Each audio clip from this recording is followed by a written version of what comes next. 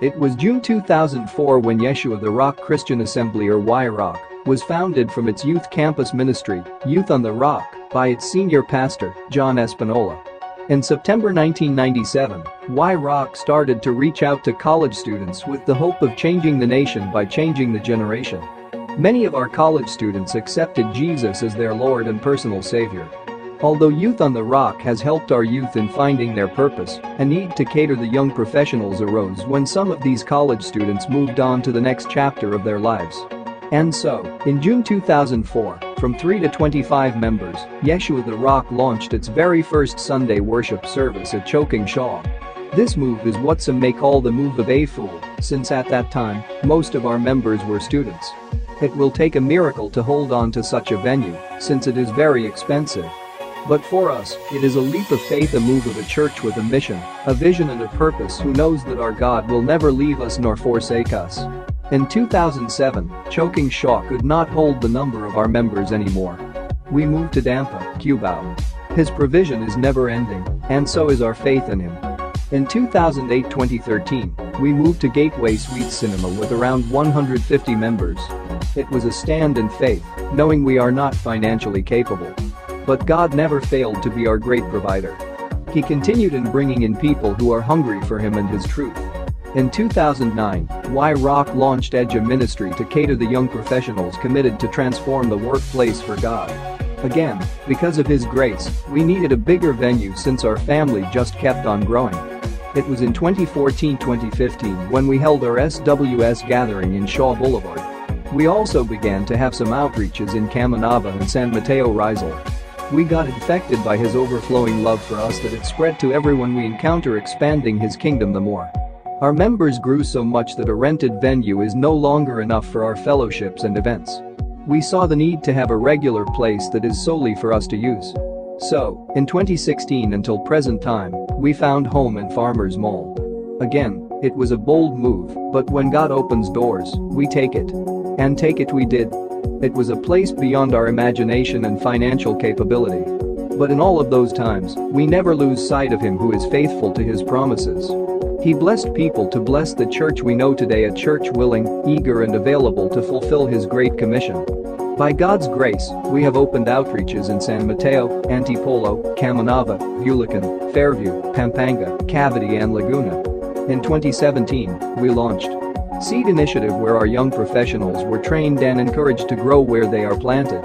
Change Movement, a movement that challenges and helps everyone to create a personal commitment to change one's system of values, beliefs, attitude and habits toward personal growth, success, family and community transformation that will help in the change of our nation. Marketplace Life Groups, a group of young professionals that serves as a family and support system where we can grow, encourage, share experiences and best practices on how to overcome the workplace together. It is in these movements where we get the opportunity to be as God's hands, feet and heart as we allow him to use us in doing his works. In 2018, we reached out in Singapore and Dubai, sending our missionaries who are willing to sacrifice their lives just so the name of Christ might be proclaimed.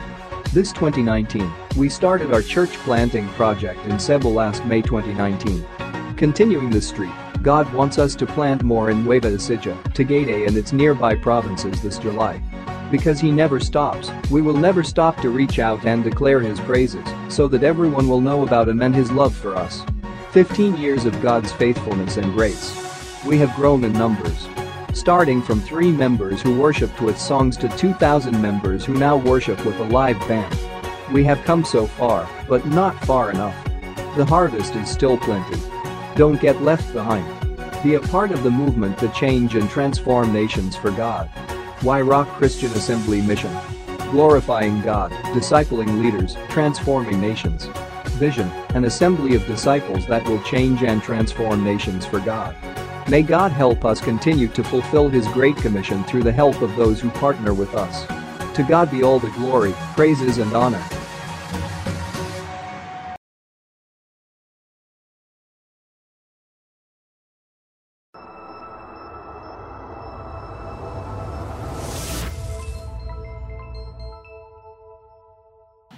Good afternoon everyone! Salamat po sa pagsama ninyo sa amin. Ito po sa first session or episode ng ating Senior Pastor's Message. At bago po tayo mag-start, let us pray muna po. Lord, maraming pong salamat sa hapon na ito for the opportunity that we will be able, Lord God, to hear the message that is coming from you through our Senior Pastor. Lord God, tunay nga, we acknowledge your presence right here, right now, Lord God, sa aming kalagitnaan. And Lord, as we hear your message, Lord, patuloy namin ikaw na pupurihin, patuloy ka namin, Lord God, na bibigyan ng lahat ng aming pasasalamat, Lord, ng aming worship, Lord God, because, Lord, sabi mo sa iyong salita, 2 or 3 gathered in your name, you are there. You are in our midst, Lord God, and we acknowledge your holy presence right now. And Lord, sa oras na ito, aawitan ka po namin, Panginoon. Tayo po ay tatayo, tayo po ay aawit, at talagang bibigay natin ng the best nating pagpupuri sa Panginoon. Amen. Yes. Come on, let's worship God.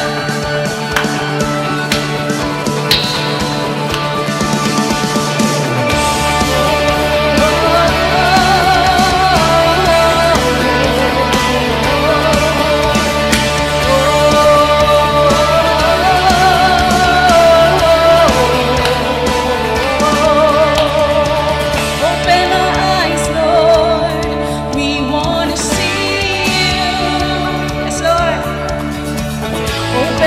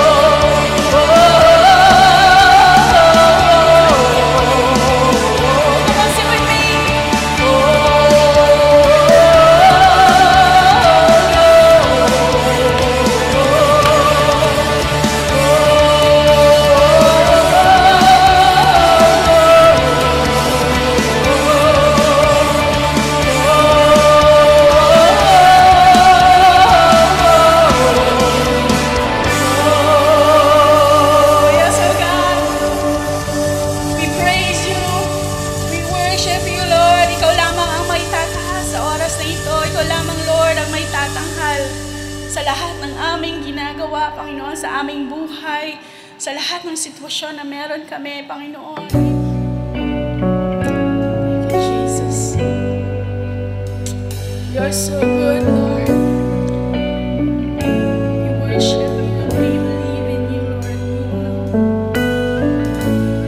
You are God.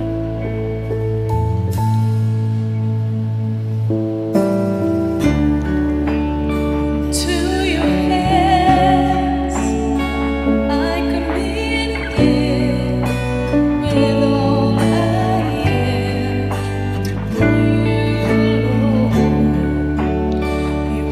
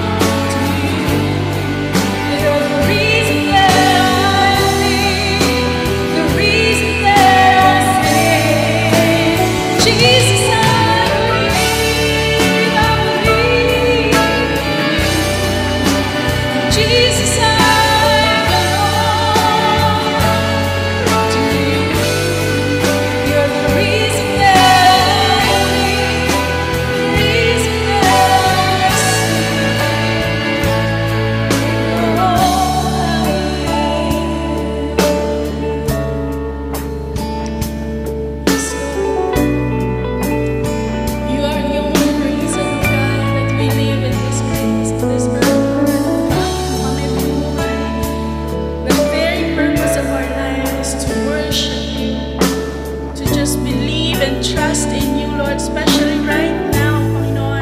Today that we have so many uncertainties, Lord God. Marami na po ang nabago ever since ng pandemic na ito, ever since naka-lockdown kami, Lord God. And we don't know what will happen next, Lord. Marami kaming tanong, marami kaming hindi alam sa future. But Lord, we believe in you alone, Lord God. We believe in you, Lord. Dahil pag kami naniwala sa iyo, Panginoon, everything will come to light. Everything will be clear, Lord God. Everything will be simpler, Panginoon. Lord, give us, Lord God, I pray right now that, Lord, kung nagkakaroon pa kami ng maliit na pananampalataya or meron pa kami mga question right now sa anong mangyayari sa mga hinaharap, sa mga pagbabago na ito na hindi namin alam, sa mga uncertainties na ito, Panginoon. Lord, we pray that you will increase our faith, that we may believe in you, in your words, in your promises, Lord God, because the only reason that we are here on earth, Lord, is to worship you, to believe in you, to serve you, Lord God, to love you, Lord God. Ikaw lamang po ang rason why we exist, Lord God. And Lord, sa mga nakakanood po namin, nakasama namin ngayon na hindi pa nila alam what is the reason, bakit nga ba kami nag-i-exist, Lord God. Lord, help us, help them, Lord, also, na makita, Lord God, malaman, Lord God, ma-experience ito, Lord God, through this message, Lord, na ipapahayag mo sa amin sa hapon na ito. God, we pray for our hearts that you may soften it, Lord, na ma-absorb namin, Panginoon, lahat ng mga gusto mong sabihin sa amin through the words, Lord God, that will be coming out from the mouth of our senior pastor, Lord God. Maraming pong salamat, Lord God. Thank you, Jesus, for giving us ears to hear, Lord God, eyes to see, Lord, kung ano yung gusto mo ipahayag sa oras na ito. We just thank you. We believe in you, Lord. We put our trust in you alone, in spite of all the uncertainties, Lord God. In Jesus' name we pray. Amen and amen.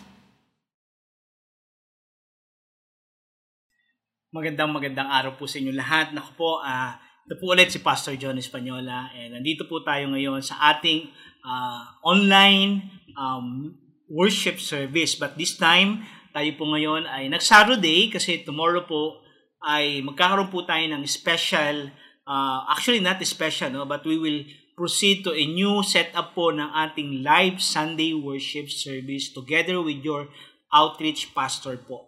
So this time, ito pong aking message of the pastor, of the senior pastor, will be every Saturday na po. So that every Sunday po, imimit nyo po per outreach or per local church po, imimit nyo po ang inyong senior pastor so to conduct a live worship service sa pamagitan po ng Zoom or via live video conferencing po.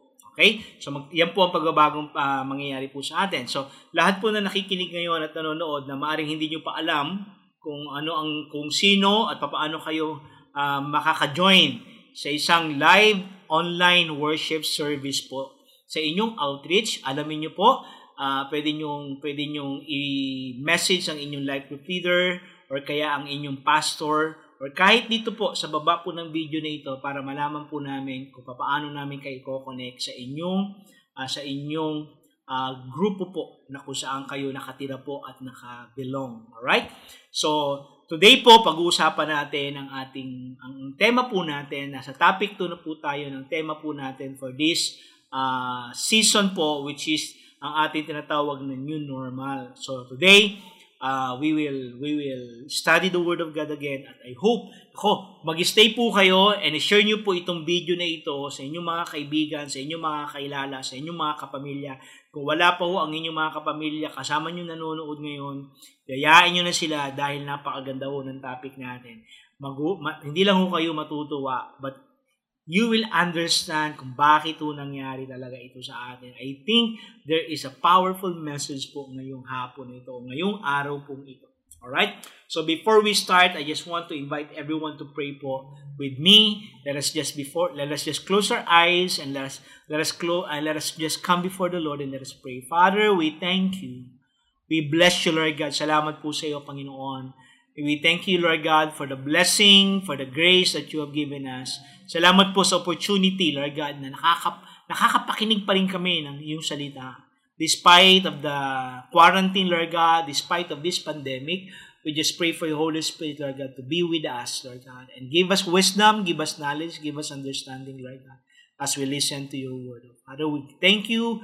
We bless you, Lord God, in Jesus' mighty name. We pray. Amen. Amen. Alright. Naku po, madalas po natin naririnig ngayon yung tinatawag niya new normal. New normal. Diba? At madalas natin pag-usapan ngayon yan, lalo na ngayon na we are, kumbaga parang parapit na tayo ngayon sa ending. Hopefully, mabago na at mag-end na po yung tinatawag na ECQ natin. And then after ng ECQ, pupunta po tayo sa GCQ. And sabi nga nila, we are now going to a new normal. And that is the one phrase ngayon na kung saan ay madalas nating marinig. New normal. Pero ang topic natin ngayon is change is normal. Ang pagbabago ay normal. Mamaya makita natin. Bakit? No? So madalas natin marinig yung salitang new normal. Di ba? Parang lahat tayo nag-e-expect na ngayon, hindi lang ang Pilipinas, kundi ang buong mundo, ay nag-e-expect sa isang panibagong way of life na kung saan ay nangyari po because of this COVID-19 pandemic. Okay? Marami ho sa atin ang hindi ho talaga gusto itong nangyayari. Siyempre, no, napakahirap dahil sa napakarami ng infection na nangyari, napakaraming tao na apektuhan, yung iba namatay, diba? Mga kakilala natin, kaibigan natin nagkasakit o maaring namatay. Diba? Parang nakakalungkot na pag-usapan at parang isipin na ito ba ay normal? Definitely, we agree that this is not normal. Kaya nga, sabi nga natin, diba? We are now entering into a new normal. Diba? At ngayon, pag iniisip mo, bakit nga ba nangyari ito? Bakit nga ba ito nangyari? Diba? Paano kaya kung sabihin ko sa inyo na ito ay maaring sagot sa iyong panalangin? That this could be actually the answer to your prayers. Nako. Pastor, parang mali po yan. Kasi never ko naman pinag-pray po na magkaroon ng virus. Never ko naman pinag-pray na magkaroon ng infection at magkaroon ng maraming mamatay at ma-ECQ tayo. Well, I'm not saying na pinag-pray mo talaga na magkaroon ng virus. I'm not saying na nag-pray ka talaga na magkaroon ng pandemic at mamatay sa maraming tao mamatay because of this virus. But one way or another, maybe, or actually, this is an answer to your prayers. Yan ang sasagutin natin. Pwede nga ba talaga na ito ay maging answer sa prayers natin? Diba? Paano mangyayari na ang isang klaseng ganitong klaseng trahedya ay sagot sa panalangin natin? Diba? Pero bago ko sagutin fully yan, gusto kong ipakita sa inyo sa Biblia ho. Ang isang kwento ho, at alam ko madalas na natin mabanggit ito in the past, napakaganda ho kasi ng kwento. Ang kwento ho, again, this is another side of the story of the Israelites na kung saan ay, diba, doon sa 10 plagues, tapos hanggang sa nakalaya na siya. This is another part of the story na gusto kong tingnan natin kasi baka katulad tayo talaga nila. Itong nangyayaring ito ay katulad talaga na nangyari sa kanila na merong message sa atin ng Panginoon. So before I answer yung tanong, ito ba ay sagot sa panalangin natin, karamihan sa atin? Gusto kong pag-aralan muna natin ito. So, let's start. Exodus chapter 2, verse 23 to 25. Ito po ay yung bago po papuntahin si Moses sa Israel o sa Egypt po at kausapin po ang mga Israelita kung ano ang plano sa kanila ng Diyos. Tingnan niyo mabuti yan. Verse 23 to 25. During that long period, the king of Egypt died. That means, mula nung panahon ni Joseph, yung Pharaoh na nabuhay doon, nung taon na yon, kasi 400 years ang itinagal nila roon. So mula nung panahon ni Joseph at napunta ang pamilya ni Joseph sa Egypt, ay 400 years. So sabihin mo na lamang na meron tigi 100 taon ang buhay pa nung ano. O wag mo na isama yung yung panahon ni Pharaoh, nung panahon ni Joseph. So let's say tigi 100 taon ang buhay ng mga Pharaoh nung time. So let's say 400 years. That means kasama na yung time ng So malamang may 4 na Pharaoh. So after during that long period, the king of Egypt died. The Israelites groaned in their slavery and cried out. And their cry for help because of their slavery went up to God. God heard their groaning and He remembered His covenant with Abraham, with Isaac, and with Jacob.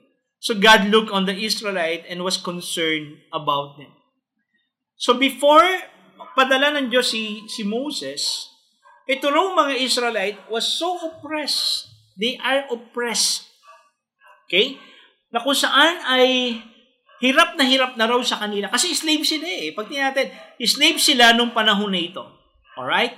And they are crying out to the Lord. They are crying out. They are groaning to the Lord. Di ba? Kasi tingnan natin mabuti, no? Alam nyo, ang Israelite ay descendant po ito ni Abraham.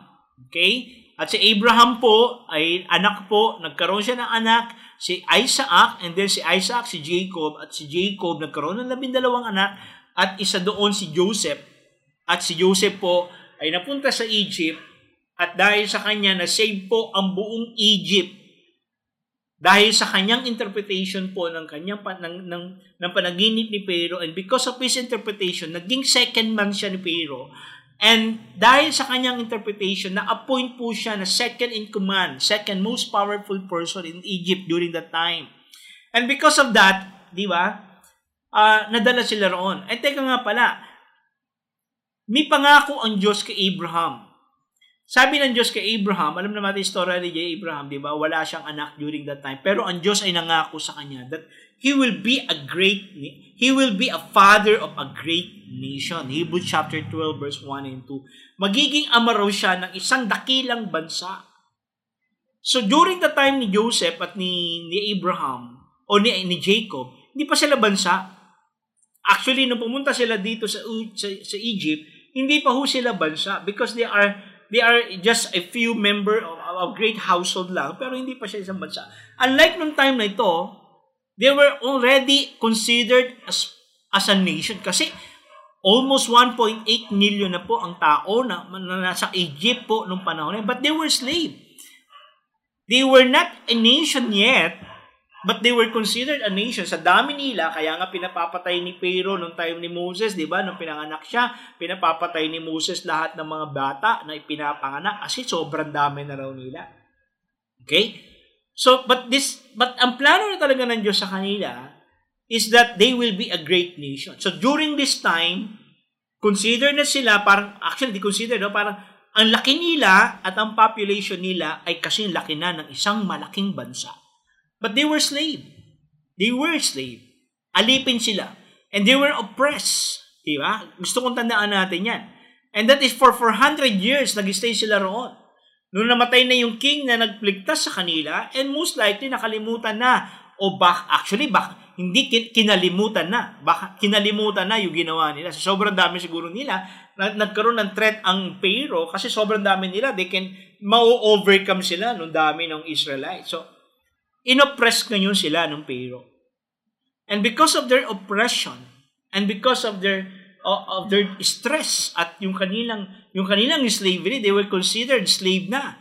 They cried out to God, and they really groaned to the Lord, di ba? Umiyak sila sa Panginoon. They were so sick and tired of their normal way of life. Kasi yun na yung normal nila eh. Di ba? Ang naging normal na sa kanila, ito na. Slave na sila. At every day, wala silang ginagawa kundi paglingkuran lahat ng mga Egyptian. Tapos yung mga pyramid na pinagagawa ng Pharaoh, I think, no? Yun ang kanilang sinasabi, or yun nagpapagawa ng malaking building itong Pharaoh na ito. At ang gumagawa sa kanila itong mga Israelites. So their way of life is like that. Every day, wala silang ginawa kundi magtrabaho para sa mga Egyptian. Every day, kung gumawa ng bricks. every day, kundi alagaan ng mga hayop ng mga Egyptian. At sila ay, kumbaga, rarasyonan lang at limited ang kanilang, wala silang sweldo, pero pinapakain sila ng mga Egyptian. So, that is their normal way of life. Okay? Gusto kong tandaan ninyo. And they were sick and tired. So, way of life nila, so normal way of life nila, kasi kung tutuusin, they were not supposed to become a slave. Hindi dapat sila slave. But because of the Pharaoh na namatay and they became a threat to Pharaoh, they were treated as a slave. At mula noon po, siguro ilang Pharaoh na po ang gumagawa sa kanila niyan. I think kung more than 100 years o 200 years na po na they were treated as slave, nako po, ganun na. So imaginein mo, let's sabihin mo na lang 100 years. 100 years na lang. For 100 years, slaves po sila. They were treated as slave. And imagine nyo, ilan yung tao na maaring lahat, karamihan sa panahon nila, pinanganak na sila, na namulatan na nila na sila ay slave ng mga Egyptian. That means, lahat nung nangyayari sa kanila, normal na sa kanila yun. But they were so sick and tired of their normal way of life kasi oppressed sila, rasyon ang pagkain nila, mistreated sila, ina-abuse sila ng mga Egyptian. And that is why they pray to the Lord and iyak sila ng iyak, Lord, parang awa nyo na po, tulungan nyo po kami. Kasi most likely, alam nila yung pangako kasi nung time na yan, nung aalis na sila, nung panahon na sila, hindi nila nakalimutan kunin yung buto ni Joseph. That means, naaalala pa nila yung pangako ng kanilang ancestor, si Jacob at si Joseph, na pag sila ay dinala ng Diyos sa lupang pangako nila, huwag daw iiwanan yung buto nila. Dadalin daw yung buto nila. Kasi bakit gusto nilang dalhin yung buto nila doon sa promised land? That means, alam nila for the past 400 years na pasa rin po sa kanila, na alam nila they were not supposed to be a slave and they were not supposed to be under or oppressed ng Egypt because they received a promise from the Lord that they will have their own land. They will become a great nation. Yun ang alam nila. So pinanghawakan nila. So itong oppression na ito sa kanila, yes, it becomes a normal way of life nila. Kasi for more than 100 years or more than 200 years, almost maaari, yun yung way of life nila every day. And they were sick and tired of their normal way of life. And now, nung dumating po ang Panginoong Diyos, sa pamagitan po ni Moses, pinalaya sila ng Diyos. At alam natin ang istorya. And everything were changed. Everything. Suddenly, all of a sudden, pambihira. Lumaya sila. All of a sudden, nagbago ang buhay nila.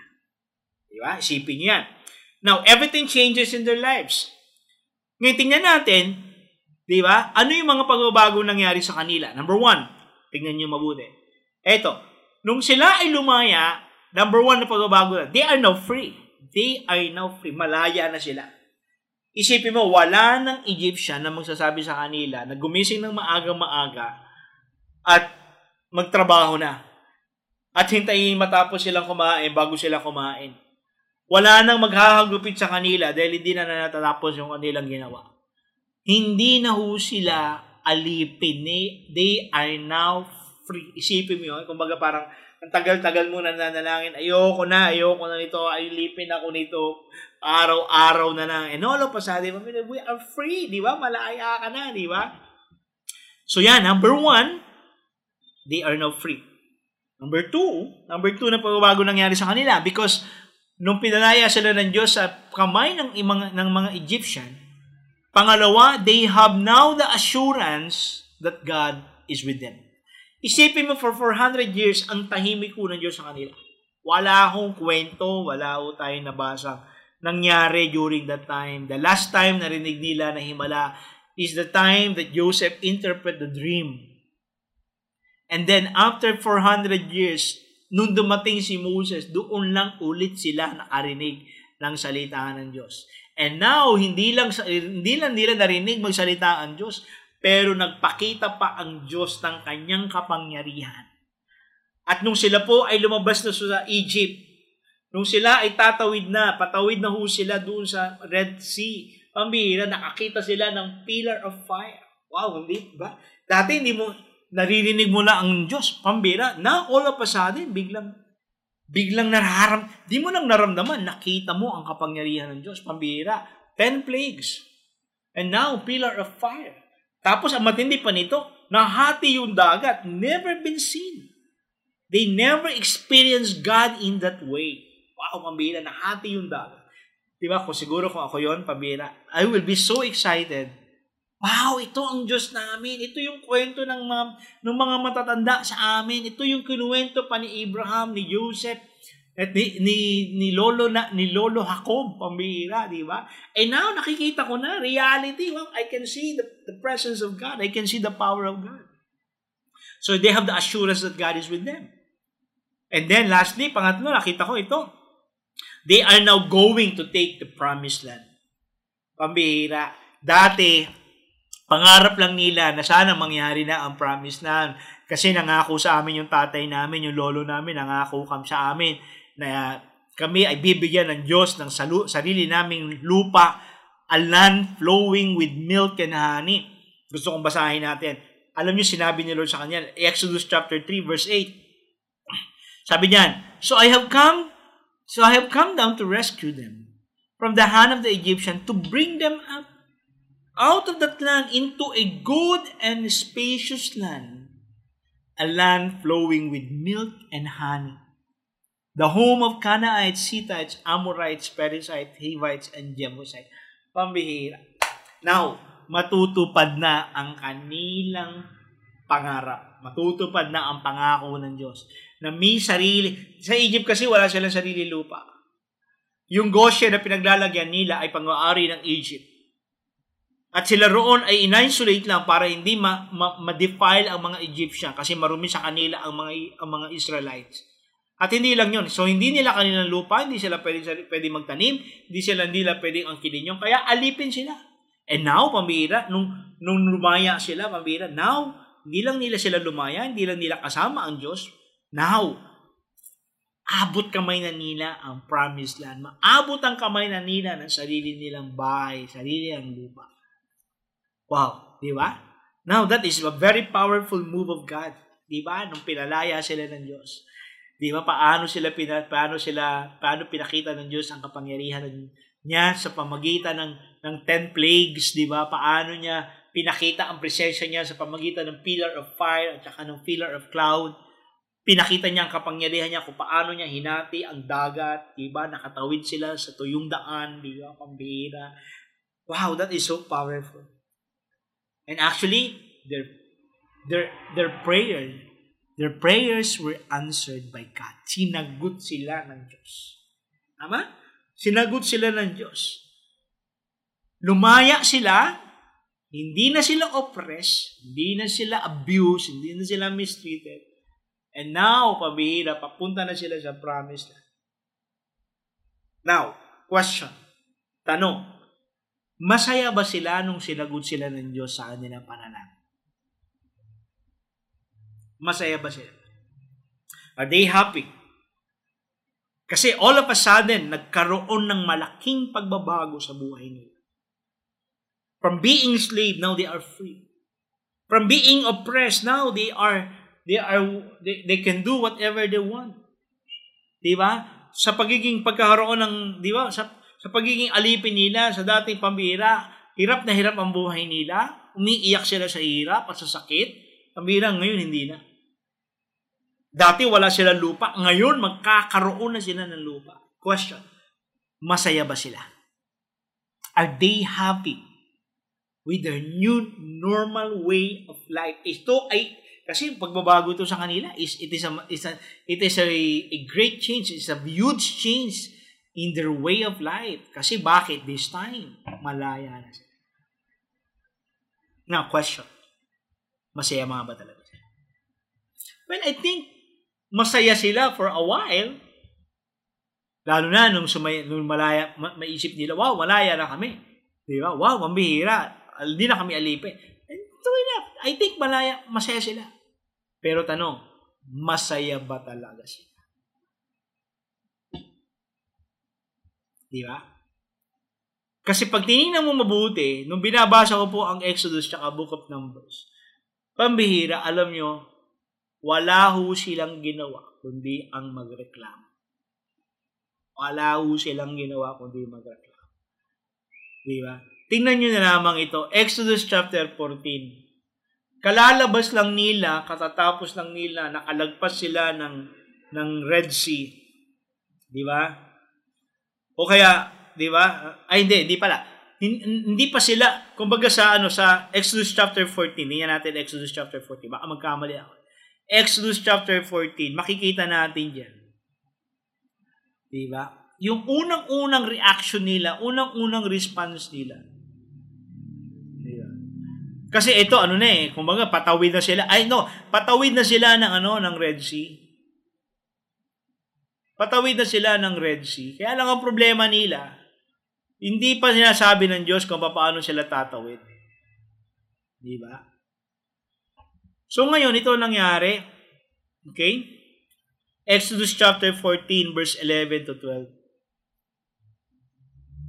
Exodus chapter 11, verse 14 pala. Exodus chapter 14, verse 11 to 12. Sabi niyan, they said to Moses, ulitin ko They said to Moses, was it because there were no grapes in Egypt that you brought us to the desert to die? What have you done to us by bringing us out of Egypt? Ito, paano na sila? Patawid na sila. Patawid na sila. Kung actually, hindi pa nila alam na tatawid sila. Kaya lang, nung realize nila na na-corner na sila, they are now facing the Red Sea. At sa likod nila, pambira, dumating na si Pharaoh. Ayan, sa verse 10. Makita natin sa verse 10. As Pharaoh approached the Israelites, look up, and there were the Egyptians marching after them. They were terrified and cried out to the Lord. Umiyak ulit sila. Ito ang unang sabi nila. They said to Moses, was it because there were no grapes in Egypt? Isipin mo tagalugin natin yung sinabi nila. Kaya ba, wala bang libingan sa Egypt? Kaya mo kami dinala rito sa disyerto para dito kami mamatay? Sabi niya gano'n. Ano ang ginawa namin sa iyo para kami ay dalhin mo sa disyerto para dito kami mamatay? Alam niyo, kung ako po ang nakarinig niyan nung time na yan, at ako po ang Diyos, ako po, nakatikim po sa akin ng batok yung mga yan. Kasi bakit? Isipin mo ito pong time na ito ay katatapos lang po ng malalaking himala ng Diyos sa kanila. The 10 plagues, diba? Tapos yung pillar of fire nandoon kasama nila. At ngayon, nakakita lang ulit sila ng kalaban at ito, nasa harap nila yung Red Sea. Kumbaga, cornered sila Cornered sila. So, natakot na sila kasi, problema nila, nandyan yung mga sundalo. Unang-una, tandaan natin, napakarami nila. Siguro, hindi sila sanay pa makipaglaban, di ba, nandyan naman sa likod nila yung mga sundalo. Pero most likely, outnumbered ang mga sundalo ni Pharaoh kaysa sa buong bilang nila. But instead, pambihira, natakot sila at ito matindi, nagreklamo sila sa Diyos. Wala bang libingan sa Egypt, kaya mo kami dito dinala para dito kami mamatay at dito kami ilibing. Isipin mo yan, parang sinasabi nila, Lord, dito ba kami dinala para mamatay lang? Hindi nga sila humingi. Di ba, instead of crying out to the Lord for help, nagreklamo pa sila. Actually, sinisi pa nila ang Panginoon Diyos. Sabi nila ganon. Kaya, andin din ito, di ba? Sabi nga, ito verse 12. Tingnan yung verse 12. Ito matindi. Di ba? Ito matindi. Verse 12. Didn't we say to you in Egypt, leave us alone? Let us serve the Egyptian. It would have been better for us to serve the Egyptian than to die in the desert. Wow. Di ba? Alam mo na binabasa ko ito, pambihira, pipikon ako. Di ba?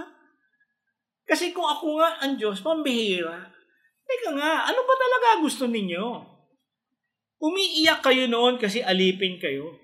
Umiiyak kayo noon kasi oppressed kayo, na-abuse kayo, mini-mistreat kayo ng mga Egyptian. Gusto nyo lumaya. Now that you are free, sinasabi nyo, ibalik mo na lang kami sa Egypt. Mas mabuti pang doon na lang kami, maglingkod na lang kami sa mga Egyptian. Wow. So lumalabas, they would rather die as a slave than fighting for their freedom. Kapatid, they are praying for freedom, and when freedom comes, because they face the prospect of death, sabi nila, mas mabuti pa magpakaalipin na lang ulit kami kaysa naman mamatay kami ito. Never they consider the power of God na pwede silang iligtas ni Lord. Despite of the power and despite of the glory that God showed them, they didn't trust the Lord. Pagko sinisi pa sila. Sinisi pa nila si God. Biruin mo they are now free, pero nung lumaya sila, sinisi pa nila ang Diyos. Kalungkot, di ba? Isa pa, tingnan natin. Numbers 11 verse 46. Numbers 11 verse 46. The rabble with them began to crave for food. Ito na. So, ito na, nakalagpas na sila. Naligtas ng Diyos sila sa kamay ni Pharaoh at namatay lahat ng sundalo ni Pharaoh. At sila po ay nakalagpas sa Red Sea and they have seen the power of God again. Wow. And ito nangyari. Nung nandun sila sa desert, nagugutom sila. Diba? Pero ang kagandahan nito, nag-provide si Lord ng pagkain ng mana. Alam mo yung mana? Mana is a food of the angels na pinapadala ng Diyos sa kanila. Na napakasarap. Kaya lang, siyempre, everyday nila nakakain. Ito nga yung sinabi nila. Numbers 11 verse 4 to 6. The rabble with them began to crave for other food. And again, the Israelites started wailing and said, if only we had meat to eat. Kung meron lang kaming karning makakain. We remember the fish. Sige mo na. Naalala namin yung isdang kinakain namin sa Egypt. We remember the fish in Egypt when we were in Egypt at no cost, libre. Also the cucumbers, melons, leeks, onions, and garlic. But now we have lost our appetite. We never see anything but this manna. Wala kaming ibang nakita kundi itong manna. Ito na lang kami na wala na ho kaming ganang kumain. Alam niyo, nakakatuwa ko sila. Isipin mo, gugutom kami. Ayaw na namin ito. Naalala namin yung pagkain namin sa Egypt. At yung pagkain namin, libre. Parang sounds familiar dito, di ba? Naalala namin yung pagkain namin sa Egypt, libre pa. Di ba? Nakakain kami ng meat, nakakain kami ng fish, walang bayad. Tapos nakakain kami ng cucumber melon. Ito na, ngayon kami puro mana lang. Di ba? Isipin mo, mana came from heaven. God provided for them. At kung meat lang naman ang pinag-uusapan, meron po silang mga alagang hayop. Kaya na ito problema, ayaw nilang katayin, gusto nila libre. Di ba? So, isipin mo na-miss nila yung dati nilang buhay. Na-miss nila yung kinakain nila dati. Na-miss nila yung kanilang pagkaalipin na rasyon yung pagkain nila kasi walang bayad. Di ba? So lumalabas, they are contented to eat ration food than having a land flowing with milk and honey. Sabi nila, mas buti pa noon nasa Egypt kami, at least libre ang pagkain namin. May isda, may manok, may baka, may kalabaw, may tupa, may kambing. Di ba?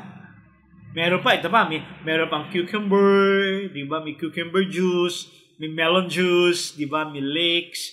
Hindi ko alam yung leeks, di ba? May onion, may garlic.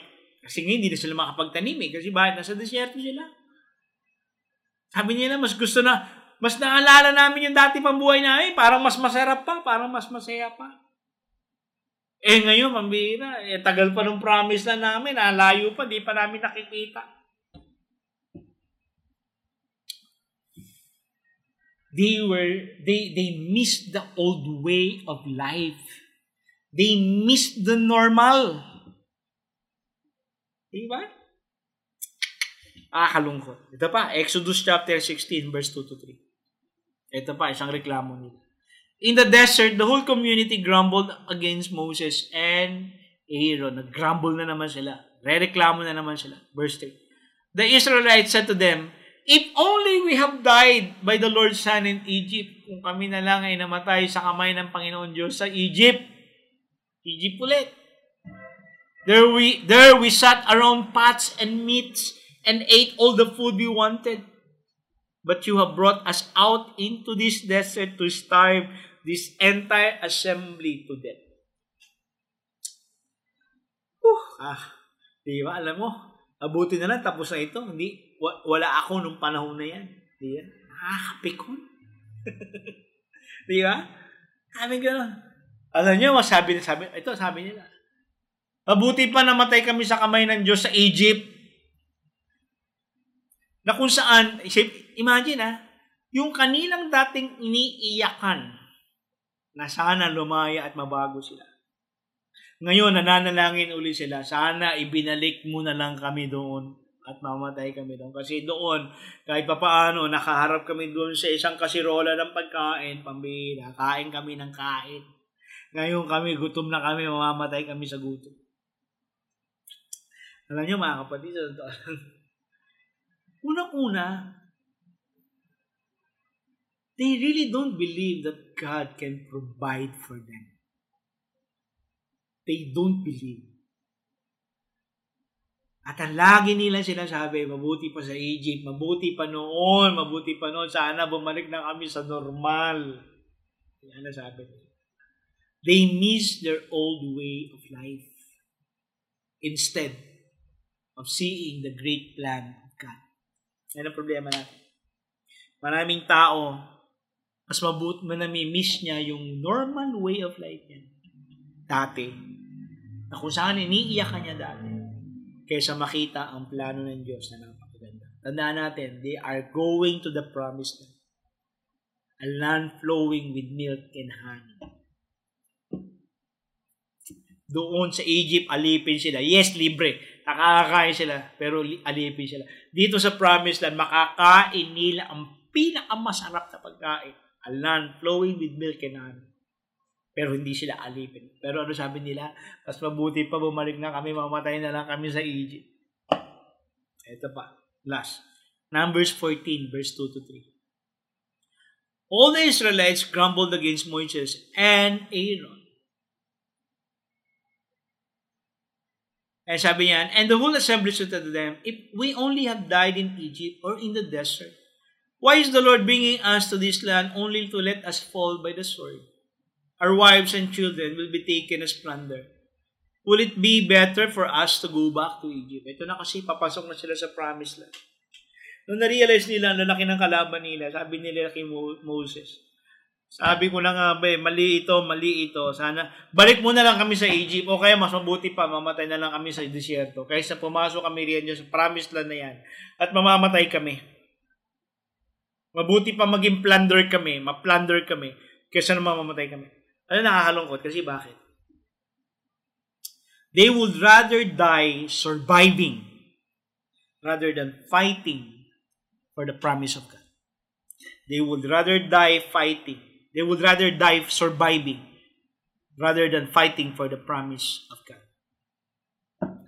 Sabi nila, mabuti pa mamatay kami sa Egypt, buti pa mamatay kami sa disyerto, kaysa naman mamatay kami sa pakikipaglaban dyan.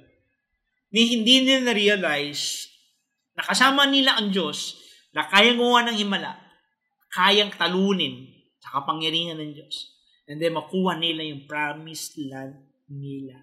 That they would gain and they will receive their own land. They will receive the plan of God, the purpose of God. Mas gusto pa nilang mamatay na nagsusunod. No, tingnan natin. Ano natutunan natin sa story nila? Alam nyo, nakikita ko po ang karamihan sa atin dito.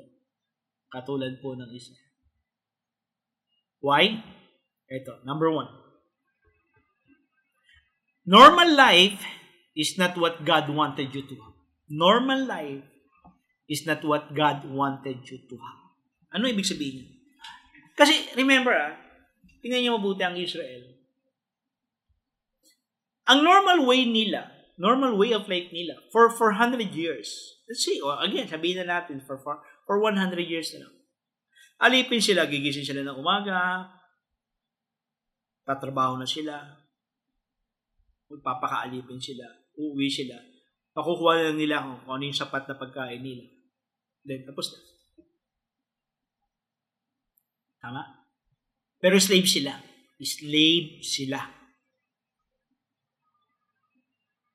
At hindi yun ang plano ni Lord sa kanila. Gusto kong tandaan yun. Hindi yun ang plano.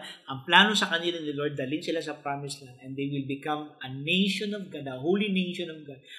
At maging bansa sila ng Diyos, a powerful and great nation of God. Yan ang plano.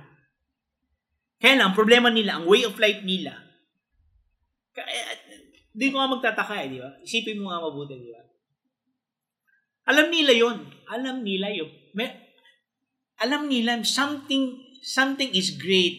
Something is great that is waiting for them. The plan of God, may plano ang Diyos sa kanila. At ang kalaban nila ngayon is their way of life. Yung normal life nila na kung saan oppression, abuse sila, mistreated sila, alipin sila.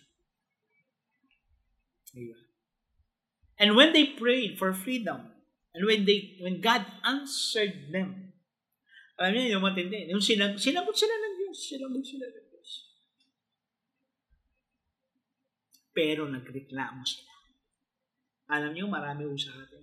Alam niyo, ito, sasagutin ko po yung sinabi ko kanina. Alam niyo ho ba, na bago ho mag-pandemic, ang dami ho sa atin nagre-reklamo sa lahat na nangyayari sa atin. Pagod ka na, ayoko na nito ang klase ng buhay ko. Araw-araw na lang, kailangan kong gumising na madaling araw. Kailangan kong gumising ng 4 o'clock. Kasi pag hindi ako 4 o'clock gumising, hindi ako makakarating ng 9 o'clock sa trabaho ko kasi pambihira. Super traffic. At sa traffic, ang haba-haba ng pila, ang init-init. Pambihira, papasok ako ng bagong ligo, pambihira. Pagdating ko sa opisina, para akong galing para akong galing sa digmaan. Ang bango-bango ko pagdating ko sa opisina, ang baho ko na kasi ang katabi ko may putok at pawis na ako. Panireklamo natin. Kailan ba? Diba? Kailan ba mawawala ang traffic? Kailan ba mawawala itong ayoko na nito? Lord, please. Diba? Now, pambihira. Di ka pinapapasok kasi, di ba? Ngayon, walang traffic. Di ba? Pinagtatrabaho ka sa bahay. Di ba? O kaya naman, maaaring nawalan ka nga ng trabaho, pero baka naman opportunity yan. Kasi nawalan sila ng, isipin mo nawalan din sila ng pagkain. Kumbaga, yung dati nilang libre kinakain, now, wala na yung libre. They need to trust God every day of their life. Imagine that. Kaya dumating sila sa point, nagre-reklamo sila, wala lang kami makain. Di ba? Parang ngayon, ganyan din tayo Why? Bakit po? Bakit wala sila makain? Kasi papunta ho sila sa promised land. Sometimes, may sagot si Lord sa atin at all of a sudden, babaguhin niya yung way of life mo just to bring you to God's plan, God's purpose for you. Kaya pangalawa na dapat natin tandaan. Una, gusto kong magdiinaw muna yati una. Kasi papunta na ako doon sa pangalawa. Normal life is not what God wanted you to. Alam nyo, ayaw ni Lord ng normal life natin. Kasi minsan nakasanayan natin yung normal life. Kasi yung normal life mo, sa totoo lang, hindi yan ang plano ni Lord. Kasi when God planned for your life, God wanted a great life. Matindi ang plano ng Diyos sa iyo. God had a better plan for you. Sabi nga ng Panginoon, my plans for you is to prosper you and not to harm you, to give you hope and a future. Sabi niya, if anyone who believes in me, John 14:12, John 14:12, if anyone who believes in me will do what I have been doing and he will do greater things. Mas matindi pa kung gagawin. Alam niyo yung way of life natin? Sa totoo lang, pag routinary ang buhay mo, alam mo yung paulit-ulit yung ginagawa mo, the same. Alam mo naman yan, di ba? Parang, alam mo na nagsasawa ka na, bored ka na. Di ba? Bored ka na yun.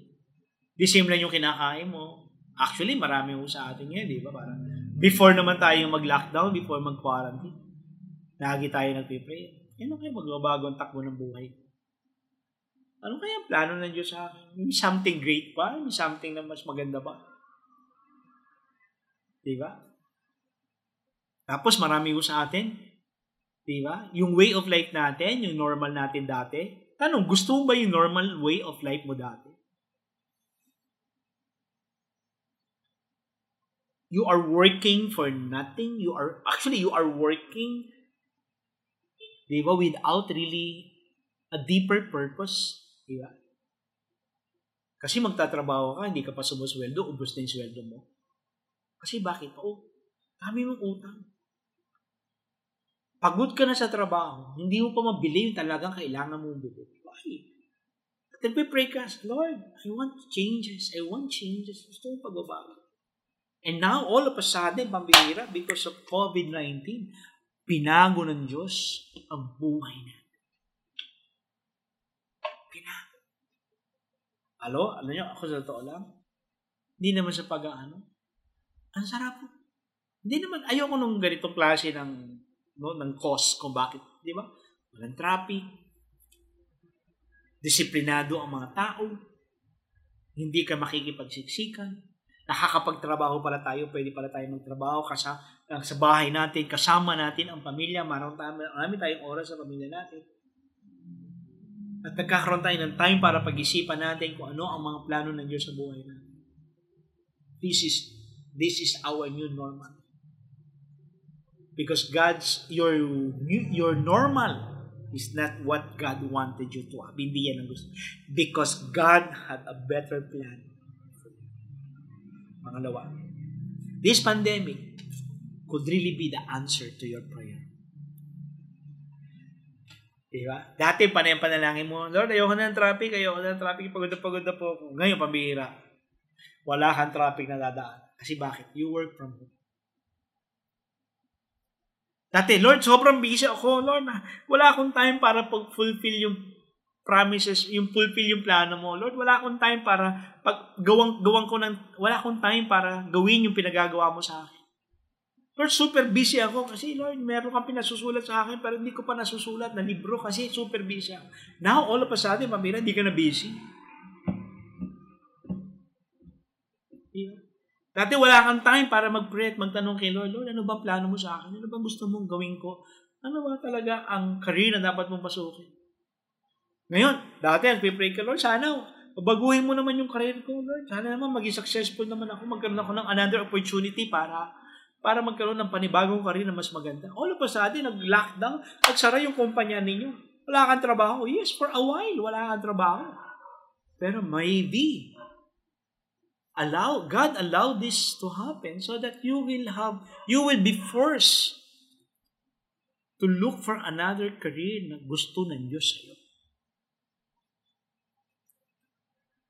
Nung dinala ng Diyos ang Israel sa Egypt, sa desert, pambira, uncomfortable. Yes, for a while, nahirapan sila. Actually, tumagal pa nga sila for 40 years. Nag-suffer sila for 40 years because of their disobedience and disbelief in God. Na kung saan dapat parang 14 days na dapat nakapunta na sila sa promise. Tandaan lang natin, changes. Ito, tandaan natin. Ito, nasa pang-apat. Naku, natatalon ako, excited na ako. Pero pangatlo muna, this is God's way to set you free.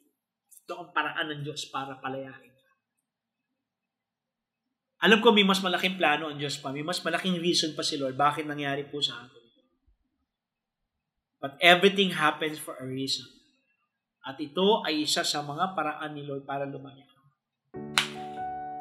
Dati wala kang time sa family mo. Ngayon, may time ka sa family. Dati wala kang time para mag-prayer and fasting, mag-quiet time, mag-aral na mabuti. Ngayon, ang dami mo ng time. Dati wala kang panahon para kausapin ng Diyos. Ngayon, pamilya. Dami mong pwede.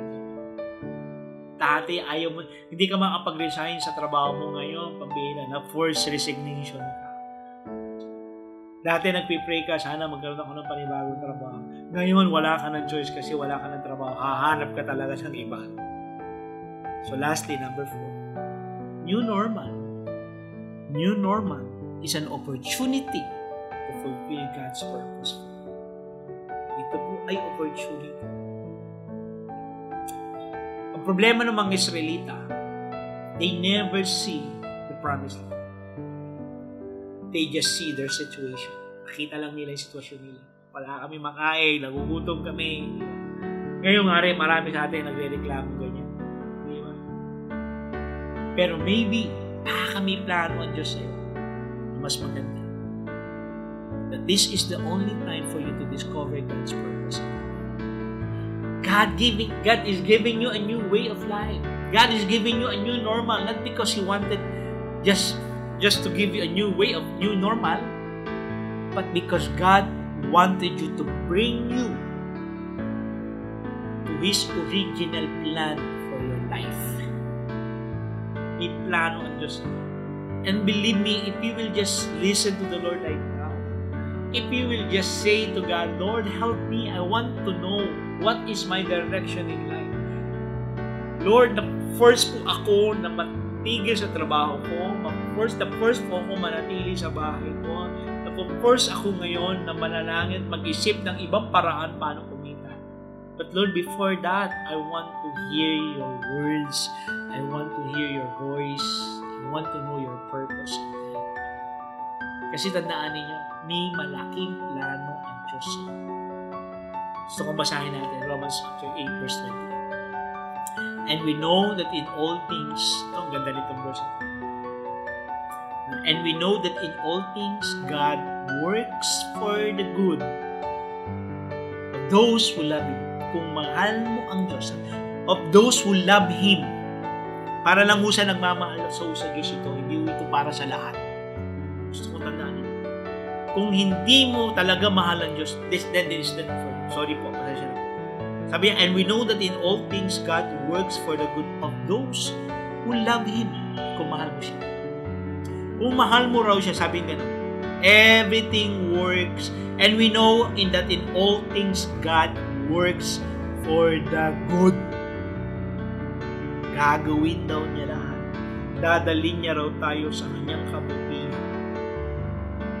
Dadalhin daw tayo sa kabutihan.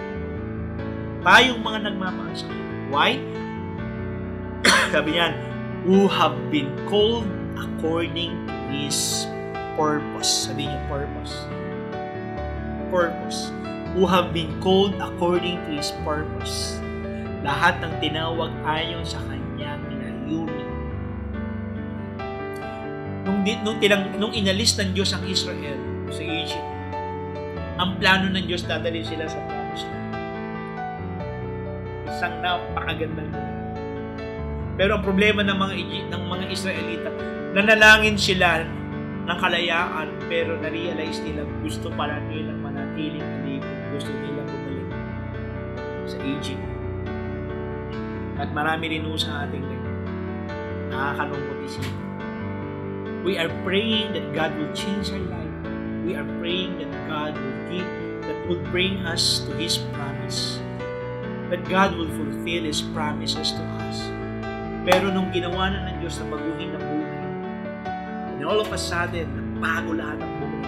nagbago ang routine. Yes, for a while, nahihirapan ka. Hindi ka nakakain ng gusto mo. For a while, hindi mo nagagawa yung gusto mo. But definitely, this is God's way of fulfilling His promise. If you will just love Him, if you will just malalaman mo yung love, hindi ka pababayaan ng Diyos. Alam niyo kaya ako? Yes, it is a challenging time for us. Kasi new normal eh. Hindi normal ito. Hindi ito nakasanayan natin. But the good news is this. Itong new normal natin, if you will just listen to God, you will realize God is bringing you to His plan and purpose in your life. Now, ang dapat mo nang gawin is this. To be able for you to really understand ano nangyayari ngayon sa'yo is for you to accept the reality that God is bringing you in fulfillment so that you may fulfill God's plan. Pero you need to love God. You need to love Him. Mahalin ang Diyos. So sa oras na ito, alam ko uncomfortable itong changes na ito. Huwag kang magreklamo. Huwag mo huwag mo nang panalangin na makabalik ka pa sa normal na buhay. Manalangin ka doon sa panibagong normal na gusto ng Diyos sa iyo. Kasi yun ang pinakamagandang mangyayari. So right now, I just want to invite everyone. If you want to understand God's plan for you, God's purpose in your life, sabi mo ang Panginoon sa Kristo. Sabihin mo sa akin, Lord, I want to know your plan. I want to see the good things that you are doing. Hindi ako magre-reklamo na. Hindi na ako magre-reklamo. Hindi na ako mag-grumble. I will not complain. I will trust you. I will trust you. Kaya magandang gawin nyo ngayon. Kausapin ng Panginoon sa Kristo. Tanungin sa Kanya ano ang plano niya sa iyo. Ano ang purpose niya. Ano ang promises niya sa iyo. And believe me, once you realize kung anong plano ng Diyos sa'yo, you will never back to normal. You will never back to your normal way of life. And you will have a new normal life that is according to God's purpose. So right now, I just want you to close your eyes. I want you to open. And I just want you to come before God.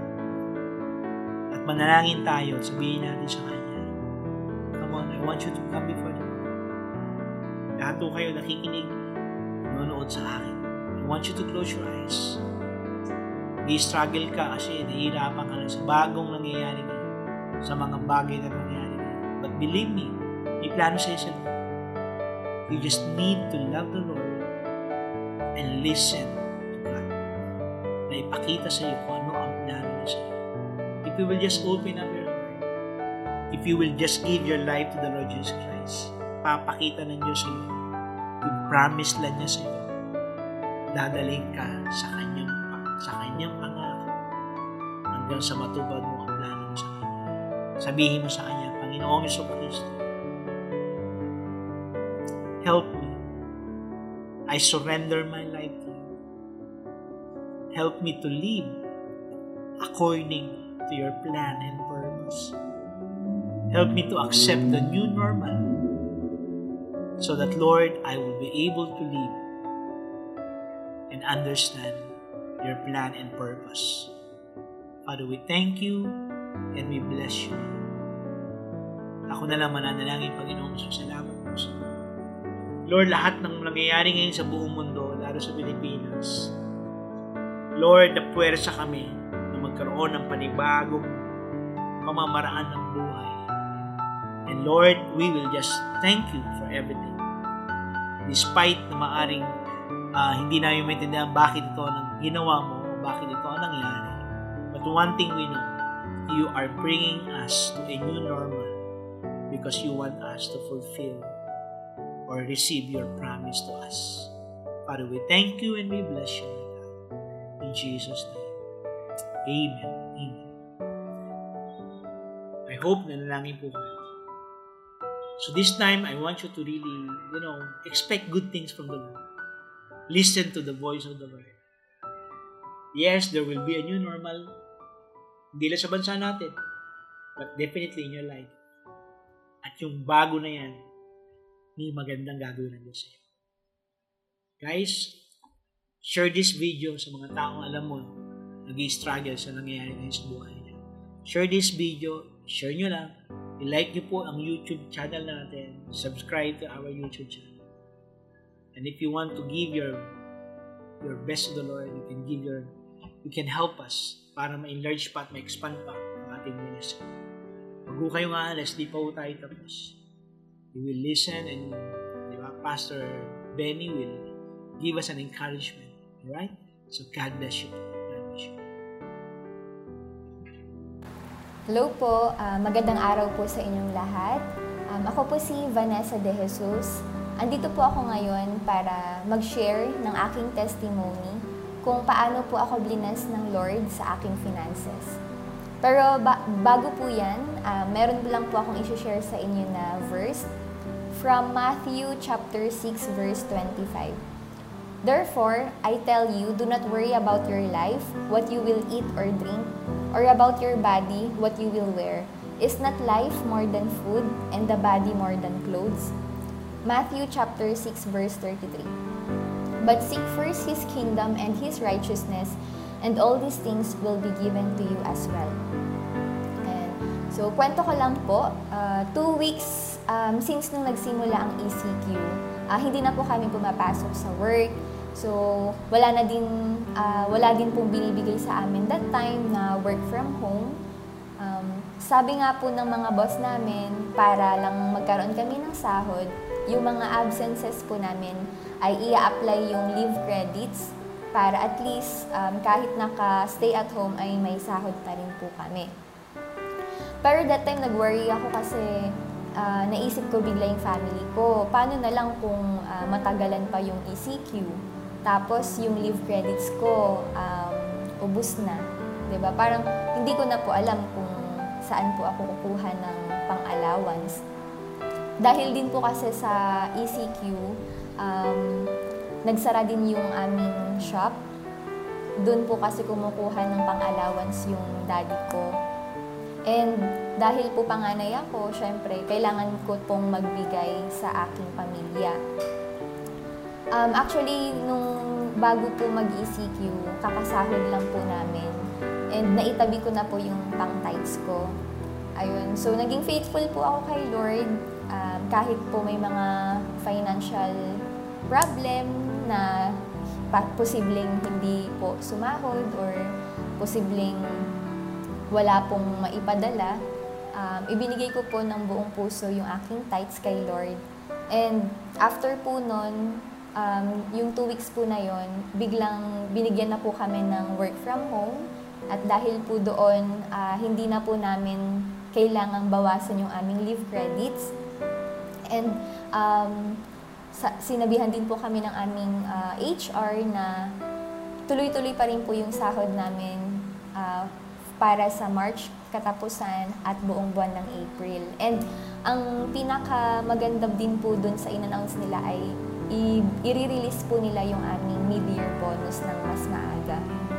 And dahil dito, simula po nung nag-ECQ, ako po at saka yung aking pamilya ay hindi po nagkulang. Ayan. Nakakapagpadala po ako sa kanila weekly and nagawa ko pong tumulong sa aking mga tito and tita na naapektuhan din po ng ECQ na nawalan po ng trabaho. So, dito po, pinatunayan po sa akin ng Lord na kahit ano pang problema po ang dumating sa buhay natin, marami po kasi tayong mga alalahanin, especially sa sarili natin, sa pamilya natin. Pero kapag po siya yung inuna natin, hindi po niya tayo ipagdadamot at nagiging totoo po talaga siya sa kanyang mga pangako. So, ayun po.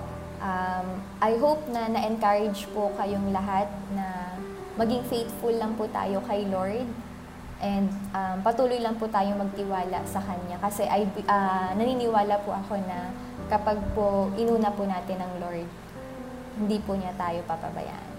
Maraming salamat po. God bless. Hi, welcome to our new normal. This ECQ experience that we are having po may take a last maybe for 2 months or hopefully for a month po. But since change is inevitable po and we cannot really change what is happening, but rather we can change our perspective po. At the same time, still continue discovering our purpose in life. So allow me po to share to you in terms of giving, Philippians chapter 4, 15 to 19. You yourselves also know, Philippians, that at the first preaching of the gospel, after I left Macedonia, no church shared with me in the matter of giving and receiving but you alone. For even in Thessalonica, you sent a gift more than once for my needs. Not that I seek the gift itself, but I seek for the profit which increases to your account. But I receive everything in full and have an abundance. I am amply supplied, having received from Epaphroditus what you have sent, a fragrant aroma, an acceptable sacrifice, well-pleasing to God. And my God will supply all your needs according to His riches in glory in Christ Jesus. So, in terms of giving po, there are 2 things na makikita natin. Number 1, sa story po ni Paul, the support that he receives, not just yung impact po na hindi lang sa kanya, pero yung impact po nito in terms of his mission. So his mission that time po is not just reaching out the Philippines, the area po that time, but also he's reaching out the Asia Minor, which is the Europe that time po.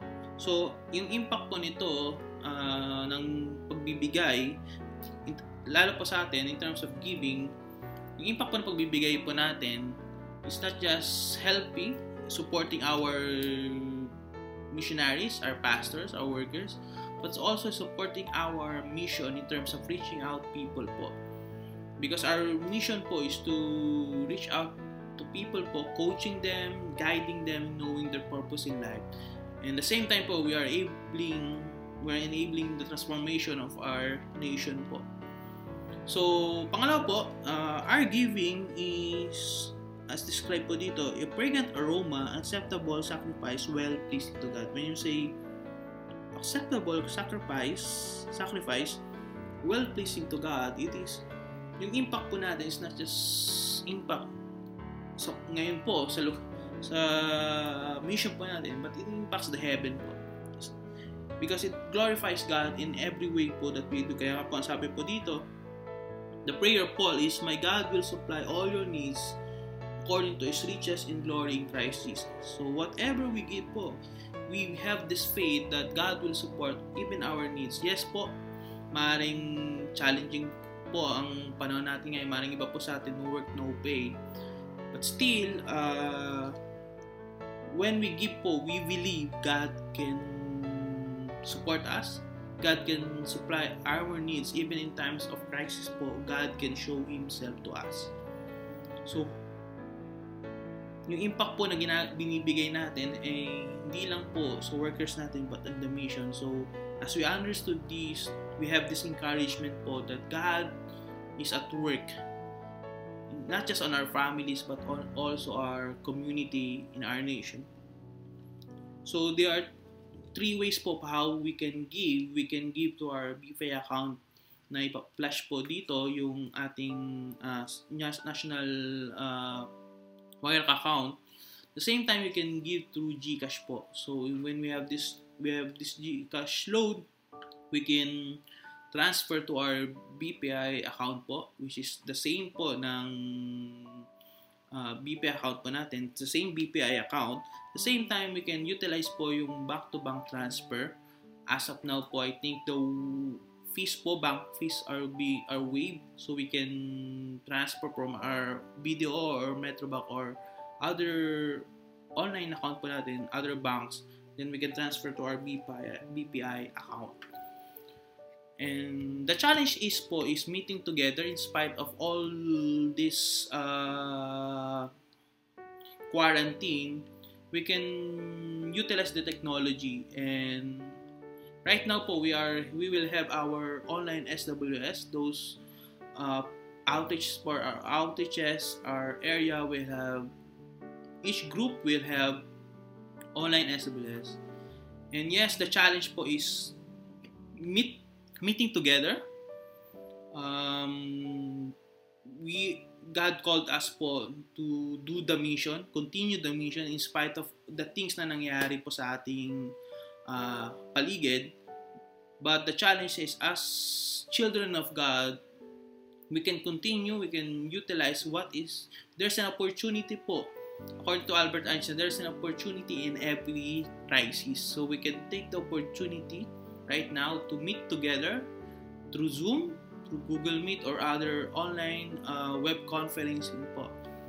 The goal is not just meeting together, but encouraging one another, sharing, having a communion. At the same time po, being united in doing the mission po, reaching out more people po. Yes, we can invite people. We can have first-timers not just in our work, but also in our families po, in our community. So, ngayon po, hopefully, we can utilize the technology, be part of the movement God is doing in our churches po. So, you can subscribe to our Waira Christian Assembly account through Facebook. Sa Facebook po, you can just search our page. So for you to have news, you can subscribe to our videos. So ganun din po sa YouTube, you can subscribe to our YouTube account para po makita natin and we can see the videos, even the past videos po of our online SWS. At the same time po, we can subscribe to our Spotify for us to have a podcast. Mag-subscribe tayo sa podcast ng Waira, which can be found in Spotify. So, the challenge po is still meeting together, encouraging one another. And our goal is to continue in spite of this ECQ or GCQ. Our goal is to continue. Kaya nga po itinatawag natin new normal because yes, in our life group, in our journey, yes po, sa ang journey enrollment pa natin was already done, and we can still continue the work po. So, I encourage you to attend our live groups. Our live groups po will continue in spite of all these things happening. Because we believe po, the goal is to grow in knowledge of God, understanding our purpose in God po. At the same time, reaching out more people. So, we can still continue in our journey. We can attend our journey po, our online classes. And the goal po, yes, maaaring ito po yung new normal for us, but still, God is at work. God is on our side. And we can take the opportunity out of what's happening po in our nation and continue the work po. Ngayon po, we will go back to our normal. Maaaring to yung new normal, but we will go back on online SWS, our live group, our school, journey school po. And the goal is still continue, finish what God has given us and the mission that we are doing. So, huwag po tayong mag-waver in our commitment, in our allegiance to God, even in our church. But our allegiance is, in spite of all the things that happening, we can continue serving God, doing the mission of God. And hopefully po, we can be with us in our online SWS and online live group. Salamat po.